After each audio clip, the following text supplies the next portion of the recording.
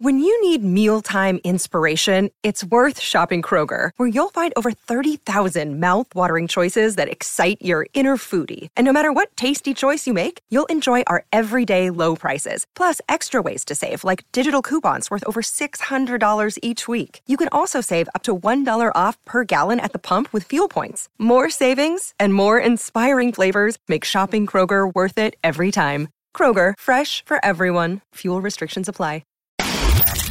This is the Game Misconduct Podcast with Don LaGreca.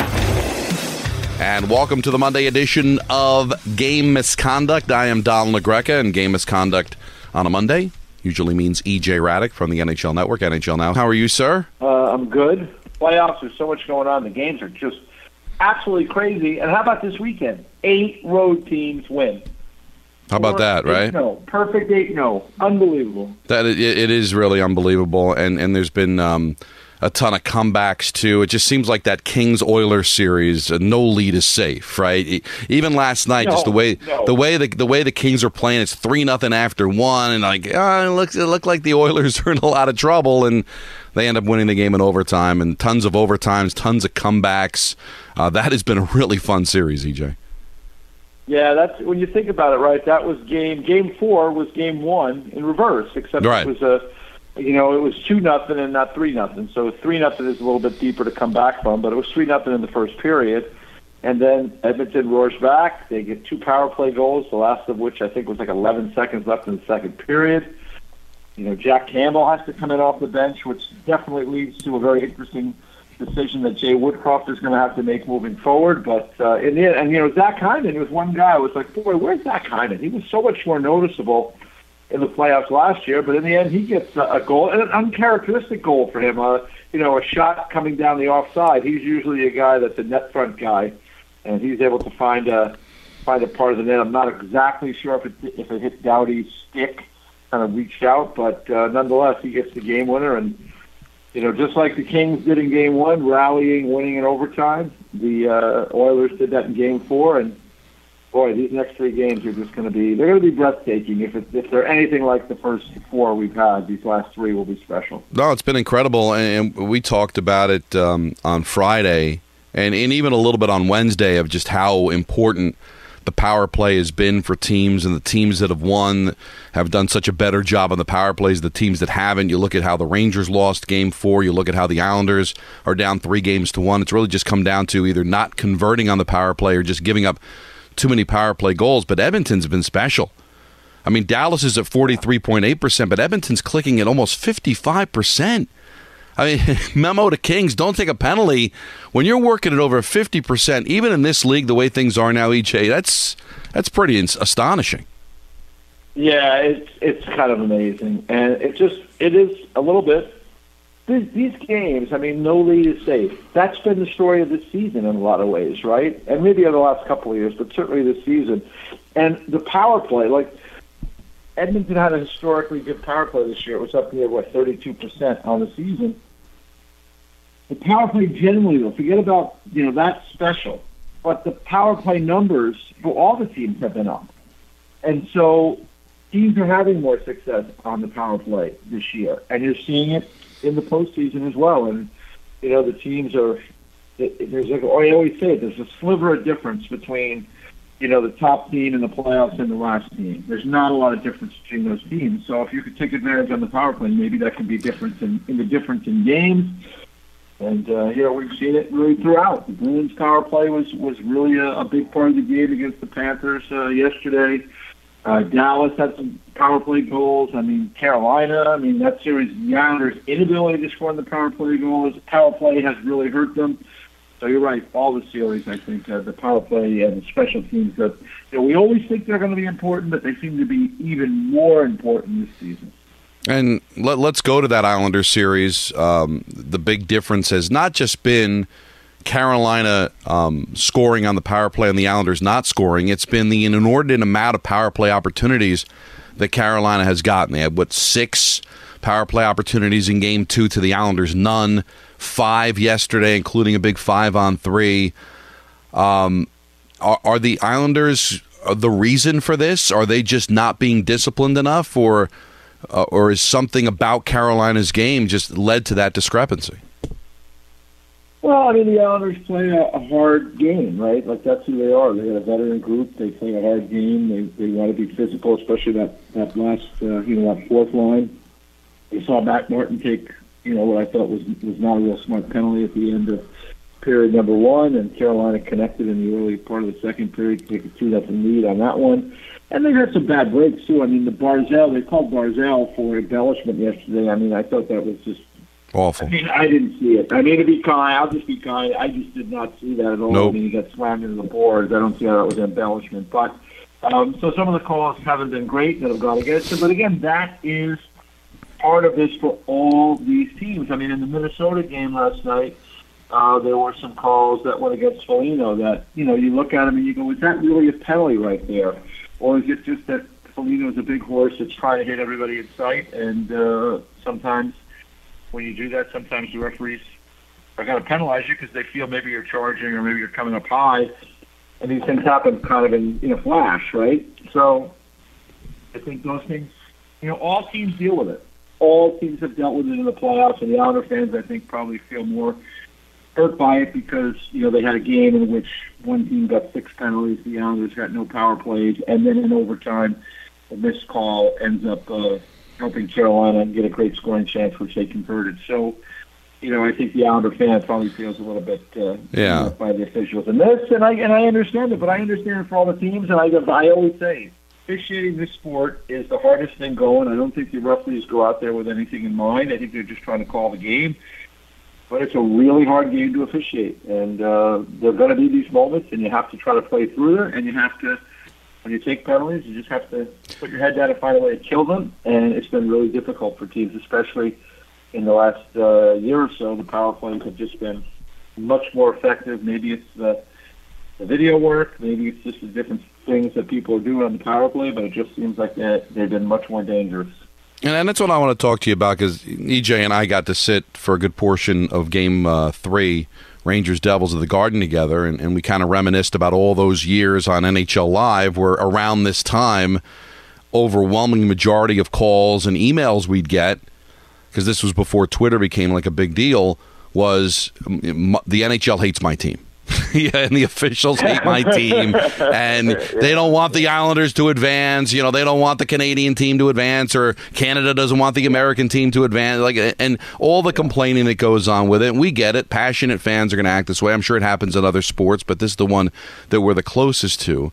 So sometimes we kind of roll our eyes with that. But as you just mentioned, there's a couple of calls yesterday, the Foligno call, the Barzal call, that left you kind of scratching your head a bit. And my only complaint, EJ, is it seems like penalties are up, that they're calling a lot more in these playoffs than they did, at least at first blush, during the regular season. And if that's the case, and the feeling is we want to call more penalties, are you as an official going to err on the side of, I'm going to throw my arm up? And if that's the case, then I think that would be a bad job. But do you sense it's just one of those things, the penalties are up? Is it an edict from the league? Why do you think penalties, at least early on here, seem to be up more than they were in the regular season?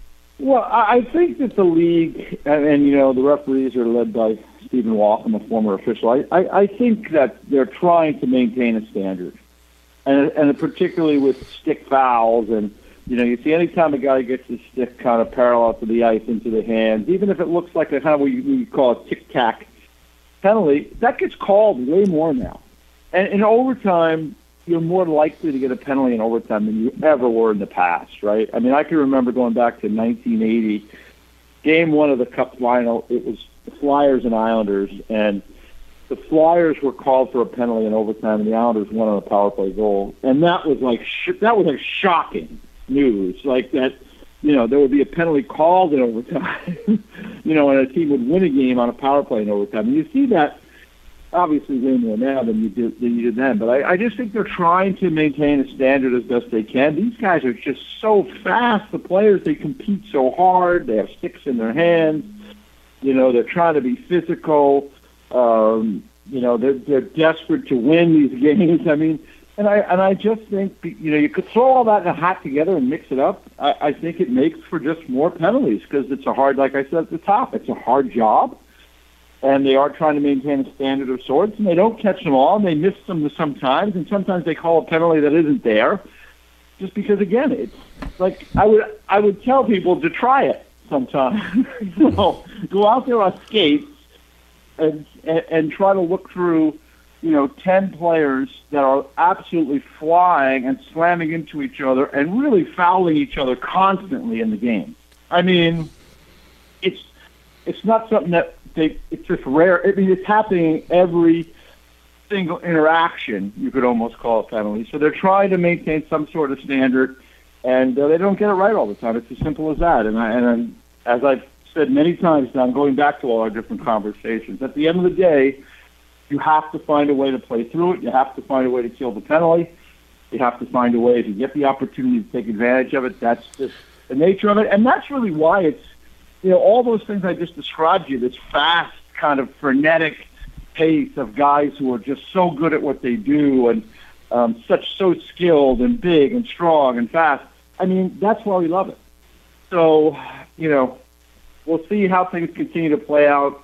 And as I always remind you, we had our friend Kevin Allen on the show many years ago doing an interview with us. And, Kevin looked back and said, go back and look at game stories from hockey games from the 20s and 30s and 40s and 50s.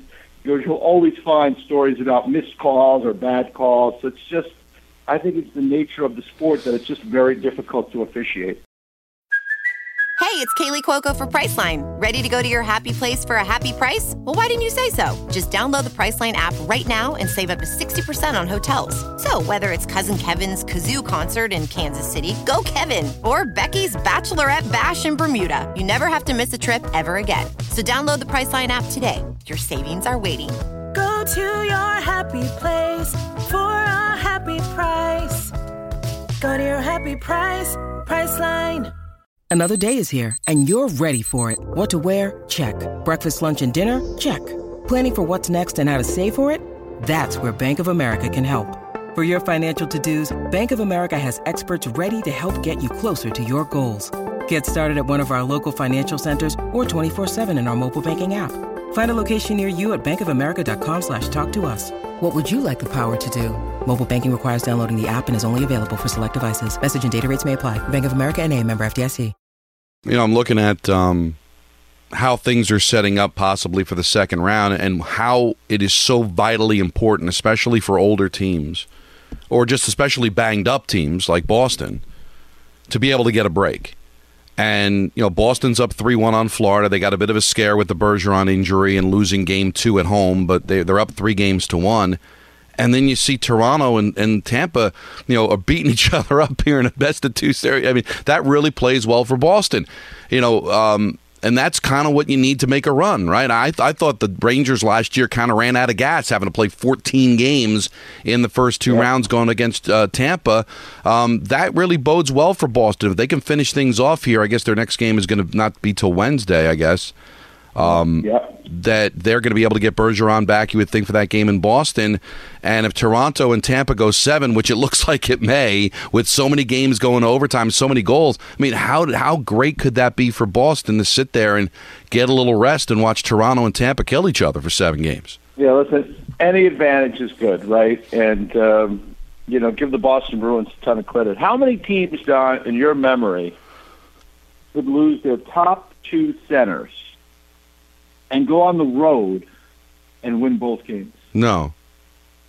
Can you imagine, like Pittsburgh, Crosby and Malkin out, not playing in a playoff series, go on the road and win both games. Zetterberg, Datsyuk out, go on the road and win both games. They go through the history of this game. I mean, so give the Boston, they're loaded. They got a lot of depth. They've built a great culture there. And they found a way to kind of regroup after. I mean, they were on shaky footing after game 2. They lost at home. They lost by several goals, and they had injury issues with Bergeron. Then we come to find out that Krejci was a late scratch for game 3. He didn't play in game 4. I mean, give the Boston Bruins a lot of credit. Now, we'll see if they can finish things off. They're in a good spot. That would help them. The path is always important. Matchups and injuries, like I always say. Mm-hmm. And then there's the path. The path is setting up nice for the Rangers. if they can get back on track tonight and beat New Jersey and then and win that series in 5 or 6 games, they get Carolina, who's missing some really important players and is really stretched offensively right now, or if the Islanders rally in the series, they get an Islanders team that will have had to go 7 games. Right. So the path is good for the Rangers if they can take advantage. The path is good for the Bruins if they can take advantage. The path for Colorado right now, they've got the series lead. If they can continue to push Seattle out of it and get through, Dallas and Minnesota are beating the daylights out of each other. The path to Colorado could be good, but you have to take advantage of those situations. And I'm not loving Minnesota with the back and forth with the goaltender stuff. I mean, I don't know how Fleury plays. Over. What's that? I think that's over. Over. It's got to be over now, right? Yeah, I mean, well, like they did it for that second game, which was ridiculous. Well, in 3, Gustafsson came back in 4 and played in Game 4, and he played okay. He wasn't as good as he was in the other games, but it was kind of a weird game, and didn't have as many good fortune around the net. I don't see them going back to Fleury at this point. Although, listen, with Dean Evason, and you never know. But it seems to me that Gustafsson is a ride or die right now as they go into a best of 3, basically. With Game 5 coming up on the horizon. Now, getting back to your Boston point with losing 2 centers, if you remember Montreal's run to the final, that a miracle run to the final, they benefited by playing teams that lost just 1 center. If you remember, right? Yeah. They lost Tavares got hurt in Toronto series. Yep. Scheifele got suspended after Game 1 and round 2. No Stevenson in the 3rd round. So imagine losing 2. Yeah, it's and again, it goes to show the Bruins were able to take advantage of, give Don Sweeney a lot of credit. He was able to take advantage of the situation he was in. When Taylor Hall got hurt, it opened up some cap room. He added Tyler Bertuzzi. He went out and got Orlov and got Hathaway. I mean, he added really some significant depth to his group. And, and then Taylor Hall got healthy at the right time. He was brilliant in the game yesterday. So, they're a deep team, but right now, I mean, I think it's Coyle and Zacha are their top 2 centers. I think Frederick is playing in the middle, and Nosek. So that's a lot different look, right, than Bergeron, Krejci, Coyle, 1, 2, 3 down the middle. So they found a way, and we'll see if they can get an extra day off. Bergeron may play in Game 5. I don't know about Krejci, but the good news is they're up 3-1. They've won the last 2 with the lineup they have. Maybe they just stand pat with the lineup they have and try to finish it off that way and give those guys even a couple more days off. Yeah. I wouldn't mess. I mean, they still gave up 44 shots. I know Florida was down and all that, but, big third period for Boston. So that's always a little dicey, too. Florida's a pretty good team. You don't want to mess around. But you're right. Sometimes it's worked so far for them outside of the Game 2 loss. Look like they'll be in pretty good shape. Hamilton scores in overtime for the Devils, and they're back in that series. But if you take a look at the game itself, I mean, I don't think the Rangers should be that disappointed other than their power play, because that was the difference. And, the Devils only had 23 shots on goal through 60 minutes. They did not have a 5-on-5 goal until the overtime tally from Dougie Hamilton. That was the difference, because if the Rangers cash in on a couple of power plays like they did in Game 1 and 2, there's really no difference between the 3 games. To me, that was really the only difference. Did you see it any differently? I saw it similarly than you. I mean, they had power play opportunities. They didn't score, and that was it. The Devils made some changes to their power play. Luckily, they were a little more aggressive. Lindy Ruff talked about the fact that they made it harder for the Rangers to enter the zone. Still, I thought the Rangers got into their set and got some chances, but I thought particularly in the first period that Kara Schmidt was really good. He made a stop on Zibanejad, who was in the high slot, just a rocket, and he was able to get kind of a blocker or a shoulder on it. On that first power play, Yeah. So, I mean, I think Schmidt came in and played really well. He steadied the Devils. So the Devils have been better on the road all year. For whatever reason, they've just been a better team on the road. They got their feet under them a little bit now. I do think it's still going to be an uphill battle for them because the Rangers are just so deep in every area. And Shesterkin was great the other night. I mean, he got beat by 2 kind of crazy good shots. So, I think the Rangers will score more. They'll figure things out around the front of the net. But, give the Devils a chance now. I mean, they got to win. They play well on the road. And if Akira Schmidt comes in, I mean, we've seen that movie before, Donnie, where a guy comes in and plays really well, and all of a sudden the team gets confidence. So, tonight is obviously a huge turning point game. If the Rangers were to win 3-1, going to a place where they've had a lot of success, you lose. Now we're in a 2 out of 3. So now it's anybody's end. You'd have the Devils with momentum, and you'd have the Devils with a goalie who has won both of his starts. So obviously, this is as it always is in 2-1 series. Game 4 is a real turning point in the series. I was talking to Matty Loughlin, the radio voice of the Devils, and he said after Game 2 they had Scott Gomez on, and they were just debating, like, what do you do with Vanacek, who really wasn't bad. I mean, he's not the reason they were down 2-0. Should he come back and play in Game 3? And Scotty said, sometimes just going into the room and making a change like that is a good thing. Like, you're down 2-0 to just go in and see the same goalie and kind of the same lineup. Although the Devils, tinkered here and there with Sharon Govich and Boquist and all that.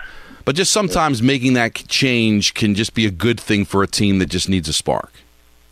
Yeah, absolutely. That's why you do it. And and Schmidt has been a good goalie for them all year. So, not really.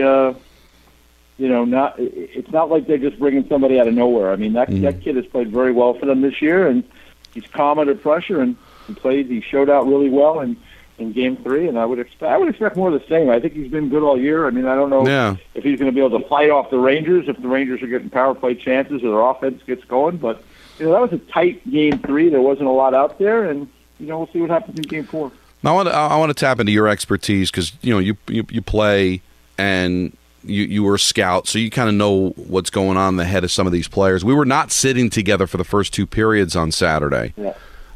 It was on your side of the ice, Timo Meier falling in to Shesterkin, which actually led to a roughing penalty on Shesterkin because he started hammering Meier. And then Panarin got into it with Ball, and it led to a power play in which the Devils cashed in on the Jack Hughes goal that some, especially Devil fans, feel like Meier intentionally fell onto Shesterkin and caused all that. You were there. Do you think there was any intent on Meier's part?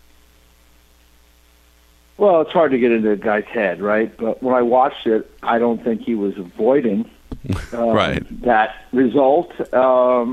Let's face it, they're trying to shake up Igor Shesterkin whatever they can. And I know from watching Shesterkin in his couple of years here that when anybody gets near him, he does. There is a little bit of a histrionics that take place. He does. He gets emotional. And so maybe the Devils were trying to tap into that a little bit to kind of get him off his game. But when I look back, when I think about that in my mind, it didn't seem like Timo Meier was trying necessarily overly to not fall on him. But at the end of the day, I'm not in his head, and the situation is happening fast there, and there's a net there, there's guys pushing in a different direction, so it's hard. But I mean, my observation was, he looked like he didn't mind kind of, oops, sorry. Yeah, I don't think there's an intent to injure, but if it's to get in his head, and listen, if you're going to get that kind of reaction, EJ, it's not like it's going to stop now. Right? I mean, and Igor's an emotional guy, but yeah, exactly. You've done the games, you've seen it, so. It is kind of crazy. There's a couple of series we haven't touched on. Golden Knights, Jets. Tough break for the Jets. Although they were down 4-1, they were lucky to just be able to get to overtime. Lowry's been so good for them with 4 goals, including the game tire with 22 seconds to go. But kind of a fluky goal. Not to take anything away from Amadio, was how he got the puck. It was kind of fluky. But what's your thoughts on that series? Well, I mean, the Vegas Golden Knights were really in a spot. They needed to win that game after they blew the lead, right? Because if Winnipeg wins, now they have all the momentum, and, they're at home. Now, the real negative for Winnipeg is that Morrissey gets hurt. He's out for the series, according to Rick Bowness. So I don't know how let's face it, you could still win. That's just the nature of the sport. But it's really difficult to replace those minutes and what Josh Morrissey does for the Winnipeg Jets. Maybe it's a rallying cry. I mean, he was out of the lineup, and they rallied in the game. But, that's a huge loss for the Winnipeg Jets. And for the Vegas Golden Knights, after the first, I'd say, 85 minutes of this series, it almost looked like it was going to be a sweep for the Jets. I mean, the Vegas Golden Knights were lost. They were just awful. First game, couldn't get anything going, 17 shots. Second game, first period, barely get anything going. Into the second period, and then somehow the switch flipped, and the Vegas Golden Knights kind of found their game again. And maybe it's Mark Stone, his return. I mean, he stepped right in and played, especially in Game 2, was really a difference maker. But Vegas certainly found their game again. But it looks like, again, there's a sliver of a difference between these teams, and you can see it in the series, right? I mean, they split 2 in Vegas. They play a game that, 4-1, 4-4, overtime, second overtime. It's tight, So give Laurent Brossoit a lot of credit for Vegas, because I thought in Game 2, in the first period, Winnipeg had a number of good scoring chances, and Laurent Brossoit played excellent in that 20-minute period. And if it had not been for him, maybe Winnipeg rolls to a winning Game 2 and is on a roll. So he's been very good for the Golden Knights as well as someone that we don't expect. He's someone that's been a career backup, but getting his opportunity now, and he's playing well. And give credit to Seattle. They're hanging in against the Avalanche, and they've actually done a great job of controlling that Avalanche power play that really hasn't got very much going. But 5-on-5, they've just been incredible, and that was a big win for the Avalanche on the road in Seattle to take the 2-1 series lead. And probably not the greatest of goaltending from Grubauer, as he allows. Well, the one was an empty net, but the 5 goals on what ended up being 33 shots. But your thoughts on that series? Well, I'll tell you what, the Avalanche, the Kraken have the Avalanche intention now. Maybe they didn't have it in Game 1, and, halfway through Game 2, right, it was 2-0 in the second period for Seattle. And Seattle has played Colorado tough in every single game they've played this year. So I think at the end of the day, they do need Grubauer to be the difference. I think Colorado has just got more dynamic weapons, although now they have Nichushkin is away from the team for personal reasons, so that is another big loss. He is a big, strong power forward, and you combine that with Landeskog being out. I mean, those are 2 big pieces, so I'm hoping that Nichushkin can back as soon as possible. It's just really unfortunate that that's the situation, but we'll have to keep an eye on that. But Seattle's got Colorado's full attention, and again, Colorado could put themselves in a good position if they can go into Seattle and get another win and kind of push the Seattle Kraken back and then get home and maybe finish this thing off. And I'm not saying they're going to do that, because the Seattle play is just they're coming in waves. I mean, this series has been maybe the fastest back and forth of any series, just that played at the highest speed.